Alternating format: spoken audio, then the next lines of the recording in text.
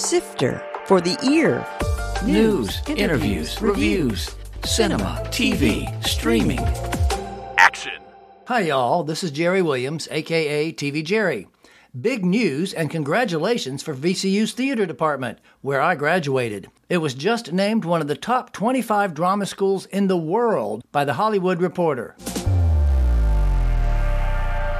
Arthur's voice tends to be kind of, flat and steady. He's not an emotional guy. Right. So in a documentary, sometimes you want to ramp up the emotion a little bit. So then we can have John Carlos or Andrew Young tell a portion of the story in South Africa, or what it meant that Arthur, stood up and spoke out in a certain instance. That's director Rex Miller talking about Citizen Ashe, a documentary that looks at Richmond native Arthur Ashe, not only as a tennis legend, but as a leader for important political and social causes. The film is running on CNN starting June 26th. We're going to talk about making it, shooting in Richmond, and lots more. Sifter Review of the Week. Good luck to you, Leo Grand, on Hulu. Emma Thompson plays a widow whose marriage lacked erotic fulfillment, so she hires a sex worker, played by Daryl McCormick. With minor exceptions, they're the only characters in what becomes a dialogue about human connection. Thompson lovingly creates a nervous, tenuous character that's not only vulnerable, but amusing. McCormick's performance adds the right amount of genuine warmth with sexual charm and physical appeal. Of course, all the press is about Thompson's nude scene, which is entirely appropriate. Her final close-up sums it all up beautifully. This is a genuinely appealing, intimate two-hander about a short-term relationship that results in long-term changes for them both. I gave it 4 out of 5 stars. Rex Miller, welcome to Sifter for the Year. Thank you for having me, Jerry. I had an interview on this show in March with Kevin Wilmot. Do you know who that is? That name sounds familiar. It probably should. He's written 3 screenplays for Spike Lee, including winning an Oscar for BlacKkKlansman. But as he told me in the show, he's currently penning a screenplay on Arthur Ashe. I had heard that rumor. Aha. Well, I've confirmed it right now. We have officially confirmed it right here. Yeah. You must be quite a tennis nut. You've already done one doc about Althea Gibson, and I read that you also had a personal experience with Arthur Ashe when you were very young. Tell me more. Yeah, so I am the offspring of 2 tennis fanatics who actually met on a tennis court, and I had no choice but to be the little kid in the crib next to the tennis court even before I could walk. So I was fully indoctrinated into all things tennis from the get-go. And in '68, I was 6 years old, and I was at the finals of the U.S. Open where Arthur Ashe defeated Tom Acker. And I was there by myself because it was a Monday and my parents had to go to work. So I don't know if that scene could be repeated these days, like drop your kid off at the Open Really? 6 and go through security and all that. But yeah, I was going to the Open. I think that was the first year, but I went a lot of days that year, including the finals and every subsequent year. And I was a ball boy at the Open, and I played college tennis. Wow. I played senior tennis. I still coach tennis, so can't get away from it. Tennis is in your blood, obviously. Now, you did a short called Ashe 68. Was that a warm-up for this? Ashe 68 is an 8-minute virtual reality film shot in 360 that was an accompanying component to the Citizen Ashe project. The VR film takes us to the 1968 U.S. Open, and we reenacted match point in 360. We visit Arthur in the locker room, going through the hallowed halls of the all-white West Side Tennis Club, and had a pro player, Chris Eubanks, playing Arthur Ashe. Wow. I didn't ask you, do you actually remember Arthur Ashe from when you were 6, or was that just kind of a fleeting impression at this point? That's a great question. It's kind of a fleeting impression. The years that I went to the Open kind of blend together. The memory that I do have really strongly of Arthur, it was actually a couple weeks before that 68 Open. My father took me up to Boston to Longwood Club, and Arthur autographed a white tennis ball for me. That I remember very clearly. And you still have it, I hope. Nope. Oh, wow. That sucks, doesn't it? I had it for a while, but those things disappear when you're a kid. Now, the movie is called Citizen Ashe. What was the inspiration for that title? I got to give credit to Stephen Cantor, one of our producers who came up with that. From the get-go, the mission to me was always to really tell the story of Arthur as a human being, as a person on a personal journey, rather than just a tennis movie about his tennis accomplishments. And from the beginning, we focused a lot on 1968. 1968 was such a pivotal year in this country with the assassinations of King and Kennedy, Vietnam War protests. And of course, Arthur won the US Open. And it's really when he began speaking out as a citizen. One of the scenes in the documentary where he talks about actually hearing about Dr. King's assassination and he had to pull over. I'm a little older than you. I was in college. I was on my way home from Richmond to Florida, and we were on the train when we heard it. And I can still remember that. So it's interesting that, there's certain events in your life that you are cemented there forever. So what did you do to finally convince Arthur Ashe's widow that the time was right to jump in and do this? No way I could have done this film, or the team could have done this film, without the participation of the Ashe family, both Johnny Ashe and Jeannie Matusame Ashe, Arthur's wife. I had actually met Jeannie in my 20s when I was teaching tennis in New York. And Jeannie came by one day and just wanted to hit with a pro. And I was the lucky guy that got to hit with her. And she's a good player. I was, at the time, an aspiring photojournalist teaching tennis to make ends meet and find my way. And Jeannie sat and talked with me for a long time. And Jeannie is a world-class photographer. So she made an impact on me just by sitting and talking with me and kind of taking me seriously. So fast forward 20 years later, I approached her to do an interview for the Althea documentary. Footnote. Althea Gibson was an American tennis player who was one of the first black athletes to cross the color line in international tennis in 1956 when she won the Grand Slam. And so when I reached out to her about this film, at first she was just too busy and said, "You go ahead, I'll say nice things about you, but I don't have time to be involved." And eventually, we had to get her approval or else it wasn't going to go forward. Sure. And she came on board as a producer. Also, she shared a whole lot of archival material, her personal photographs, as well as some video recordings that she had on old CDs and DVDs. But to her credit, she also told me early on, "I'm not going to tell you what to do. I just want to help you get it right." I noticed there's not a lot of interviews with other family members or even a lot of people in Richmond. Was that because you didn't need them? Because you had so much footage and you had, of course, recordings of Ashe from many different sources. Was that because you just didn't want to expand it or didn't need to expand it? Well, that's a great question. And the answer is yes, I did interview some other folks in Richmond and had some great quotes from people. And I wanted to actually include more about Richmond at the end of the film when the George Floyd demonstrations were going on and Richmond itself was bubbling up with the removal of the Confederate statues and all the graffiti. And a couple people from Richmond helped me to connect to other folks in Richmond that knew Arthur. And we did some interviews with folks that grew up with Arthur. But in a 90-minute film, when you've done 40 interviews, you have to make some tough edits. And, this film could easily have been 2 hours or a couple of parts, but it was just a question of tough edits and sorting things out. But to me, Richmond is really important in Arthur's story because those are his roots. Right. And he was a Southern Black man.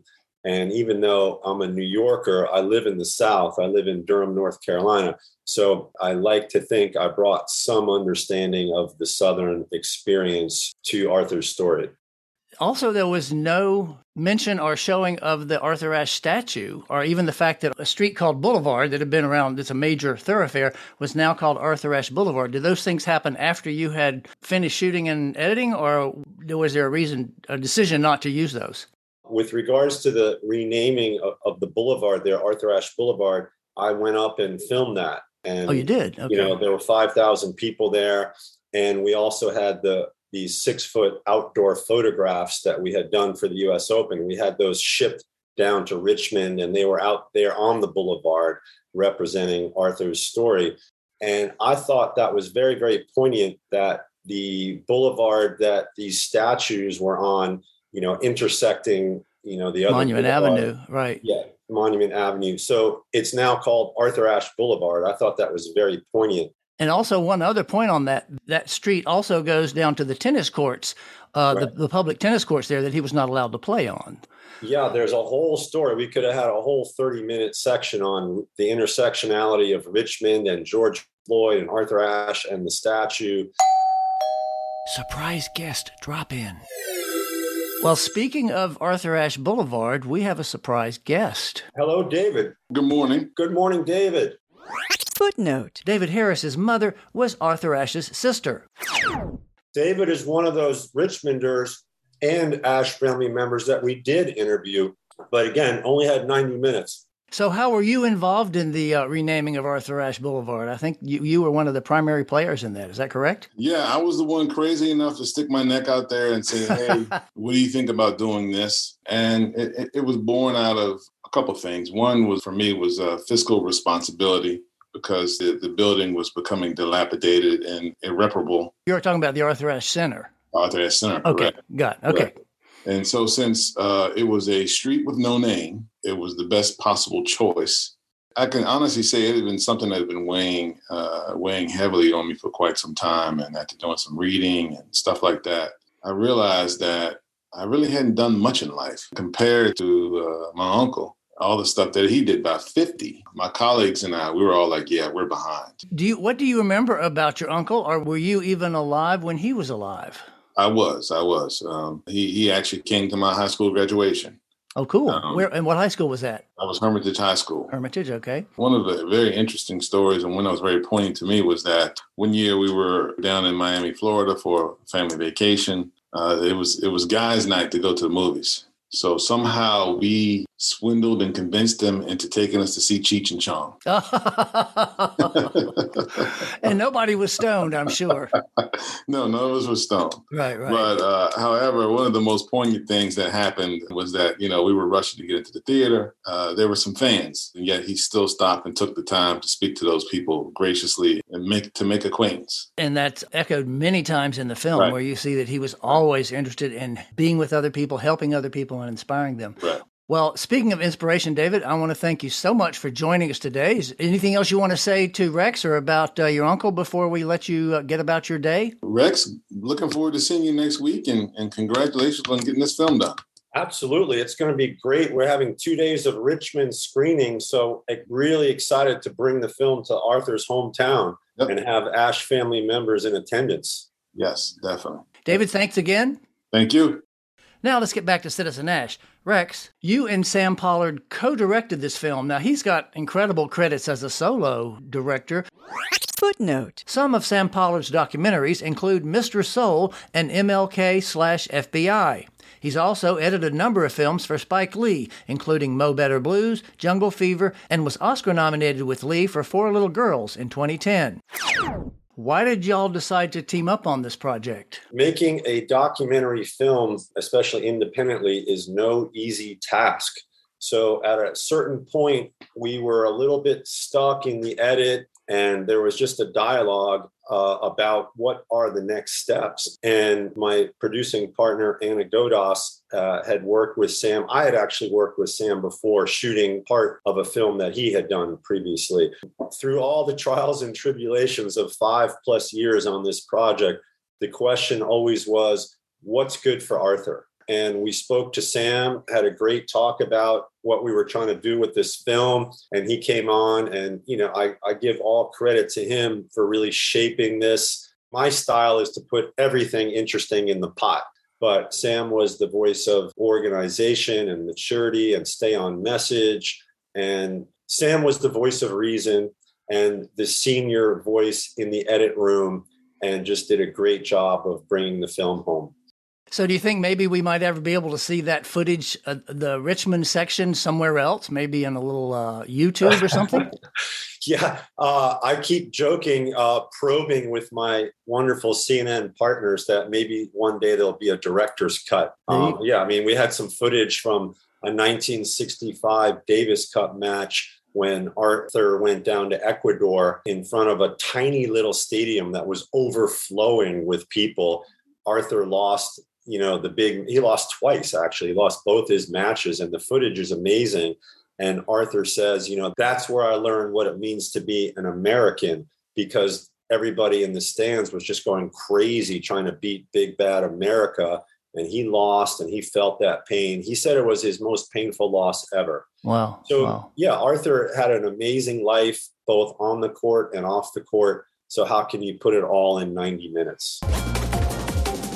In case you're just tuning in, Rex Miller is one of the directors of Citizen Ashe, a documentary that looks at Richmond native Arthur Ashe.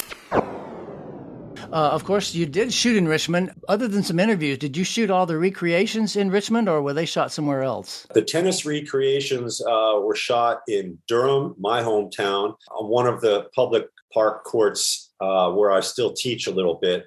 They're a little bit old looking, a little bit droopy, and it was a perfect place to shoot little 7-year-old Arthur kind of having his first tennis lesson.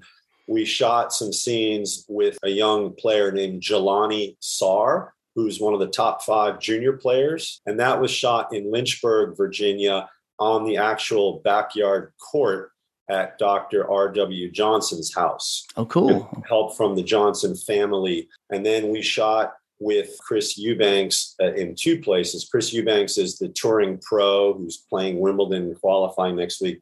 We shot with him at the West Side Tennis Club in Forest Hills, where Arthur won the U.S. Open. And then we did some more shooting with him in Atlanta on a public court to show Arthur practicing, training. You had a treasure trove of film footage, video footage, TV shows, and tons of photographs. Was there stuff you just wanted to use and you just couldn't? You mentioned the one piece already, but was there stuff that you just couldn't even use because there was just so much that was like, I think what makes this film stand out is that with the archival footage and audio, most of the film's story is told by Arthur in his voice. And those interviews with Arthur came about because I spent 12, 13 days at the Schomburg Center in Harlem, New York. And I went through all 47 boxes of Arthur's personal papers and took literally thousands of photographs of everything. And one of the things that I found was this transcript that was probably 1,000 pages, and it was Arthur talking. Again, this is printed on the paper, and I was allowed to photograph it. And it was all Arthur in first person talking to Arnold Rampersad, who was his biographer. The material was amazing, and it was so insightful. And it wasn't really even an interview. It was never published. It was just the backdrop for this biography. So we went to Arnold Rampersad, who's still at Stanford, professor emeritus, and our archival producer, Hannah Shepard, said, "Oh, Mr. Rampersad, do you think you have these tapes?" And he said, "I have no idea, but I'll go look in the attic."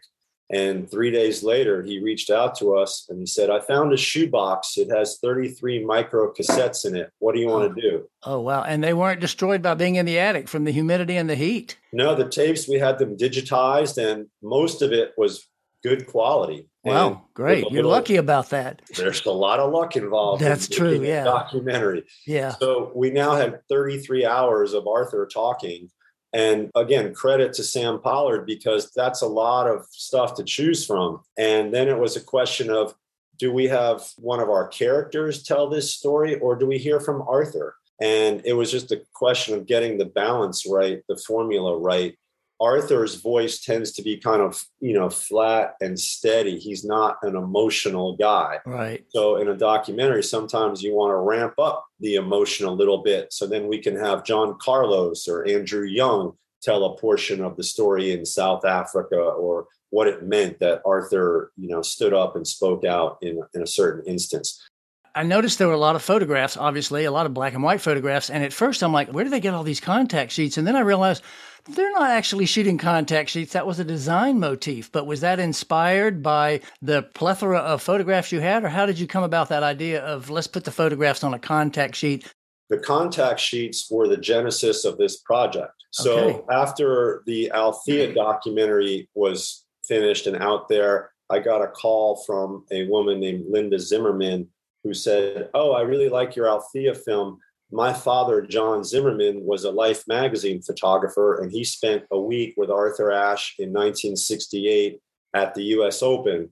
And we have 43 rolls of film that nobody's ever seen before. Wow. And you should do a film about all this." So at first I said, no, I just did a film about an African-American tennis player who overcomes obstacles and has civil linkages. And I don't know if I'm ready for another one, but I'm a photographer originally, a magazine photographer. And I knew John Zimmerman. He was like on the masthead of Sports Illustrated and Life magazine, famous photojournalist. So Linda, his daughter, sent me copies of these contact sheets, and I just fell in love with them. And that's kind of how the whole project started. So we actually did scan the original contact sheets, and a lot of them had the original grease pencil markings, how you make selections as a photo editor in the 60s. So we used that design motif a few times when we didn't have the contact sheets, but those are actual contact sheets. Yeah. And then I'm an old photojournalist, so I started with contact sheets and spent 10,000 hours in the darkroom. So it's also a little bit of an homage to photojournalism. You probably already answered this question, but maybe there's another answer to this. What was the biggest challenge in putting this together? And obviously you said there was so much footage. That may have been it. Creative challenge or business life challenge? Well, both, or whichever one's juicier. The creative challenges in this film was to keep it within 90 minutes. I mean, when we first started this film, we literally were going to focus almost entirely on 1968 with flashbacks to bring us to 1968. Right. Because it was such a pivotal year, and Arthur's 1968 was amazing. He was stationed at West Point. So he was living at West Point, and he was a lieutenant in the Army when King got assassinated, when Kennedy got assassinated. Through the summer with the Vietnam protests and winning the US Open, Arthur was living at and working at West Point as a lieutenant in the Army. So there's certainly enough for a documentary just within those timelines. But then I thought, how can we not go to South Africa with him? How can we not focus on him winning Wimbledon, or even the heroism he displayed in battling being outed as an AIDS patient? So the film grew out from 1968. So that was a big creative challenge. Another one was, as I mentioned a little bit, Arthur's a very calm, sort of non-emotive guy. Well, the events around him were anything but calm. So it was a question of getting that balance right. And then the other challenges are just, you're sitting in your apartment and going, yes, I'm going to make a film about Arthur Ashe. So then you have to go out and raise money and go and shoot and arrange 40 interviews around the country. And then you have to find broadcast outlets and streamers that might be interested and convince them that, hey, I've really got the goods. This is going to be great. But you still have nothing to show them because you're just making the film. You're still making it, right. And I got to give a huge shout out to my colleagues at CNN Films, because they have supported this film and they've believed in the relevance and the importance of Arthur's story. And they've just backed it every step of the way, starting over a year ago, bringing it to major festivals and in New York and London and Telluride. And now they're giving it a home on national TV Sunday night, 9 p.m. with limited commercial interruption. They're making Arthur's life story an event, a national event. Now, I wonder, did anybody make any comments, or maybe even CNN had some hesitation, or maybe think it was even more solidified in their decision to do this because of King Richard, the movie about Venus and Serena Williams that obviously won some Oscars and got a lot of press? Do you think that played anything into helping CNN say, sure, let's do this, because that had come out and been such a success? And so they said, well, we want to put our eggs in the Arthur Ashe basket for this CNN premiere. There is a relevance to King Richard and this film, and the relevance is that both films premiered at the Telluride Festival last summer. And that was really a complete coincidence. Telluride doesn't even announce their films until the day that the festival starts. Wow. So it was a complete happy accident. And we benefited, by riding along with King Richard. And I met one of the Williams sisters, Yatunde, I think is her name. She's the lawyer in the family who was the producer on the film. She was at Telluride. So I got to see the world premiere of King Richard like the same day that our film premiered. Cool. And we got mentioned in some articles together, like, oh, look at these two tennis films about African-American characters that are about more than tennis. So it's just been a benefit to be mentioned in the same sentence as King Richard, which I thought was awesome. Yeah. Question I always like to ask everybody, and you may be too busy promoting this right now, but when you have a little downtime, what are you watching? When I have downtime, if I'm not playing tennis or coaching tennis or chasing after my kids, I might be watching tennis on Tennis Channel. You're so predictable, Rex. Following some of my favorite players out there. But yeah, I'm looking for documentary films and riveting crime docs and, shooting other people's projects. I direct it, but I also shoot other people's projects. So, yeah, always looking for motivation. Well, I want to thank you for doing this, Rex. This has been fascinating. The documentary was informative. I mean, I've lived in Richmond since college, and of course, I knew Arthur Ashe and knew a lot of the story, but there were things in that were a revelation to me, and it was fascinating to learn those things and to just hear him and his voice for so much of the time. So thank you so much for your work, and we'll be looking forward to the big premiere on Sunday night. Thanks, Jerry, and looking forward to seeing everybody in Richmond at our screenings up there at the Museum of Fine Arts. Oh, you're coming? Oh, yeah. Great. And everything. And it's sold out, by the way. Come on in. I'll squeeze you in the back door. Yeah, just tell them Sifter sent you. There you go. Yeah. Thanks again, Rex. Thank you, Jerry. That was director Rex Miller talking about Citizen Ashe, a documentary that looks at Richmond native Arthur Ashe. It's running on CNN starting June 26th, and I'll have links to that on the webpage at tvjerry.com. Coming soon. In theaters. Elvis, Baz Luhrmann's biopic of the King featuring Tom Hanks as Colonel Tom Parker. The Black Phone, Ethan Hawke goes dark in this thriller about a child killer. Facing Nolan, a documentary about baseball legend Nolan Ryan. TV and streaming. On the 22nd, Season 3 of The Umbrella Academy returns to Netflix. On the 23rd, Menudo Forever Young on HBO, a series about the Latin American boy band. Also on FX and Hulu, The Bear. Jeremy Allen White, best known as Lip from Shameless, stars as a young chef.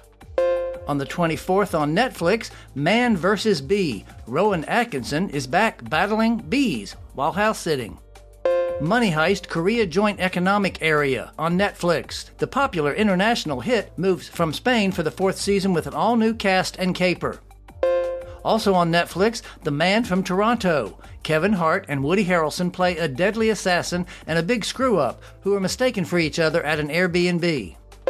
We Hunt Together on Showtime, a British drama about two detectives who track down two killers. After a 2-year wait, Westworld returns to HBO for Season 4, which is set in a New York-style cityscape. Loot on Apple TV, Maya Rudolph plays a woman who finds her life upended when she inherits $86 billion. On the 28th, Season 2 of Only Murders in the Building returns to Netflix, about the podcast crime solvers played by Steve Martin, Martin Short, and Selena Gomez. On the 29th, Baymax on Disney. The characters from Big Hero 6 get their own series. Next week, we meet a dresser who works on Broadway's Hamilton and Saturday Night Live. This is Jerry Williams. Thanks for listening. For more Sifter, including literally thousands of reviews, visit tvjerry.com. That's a wrap.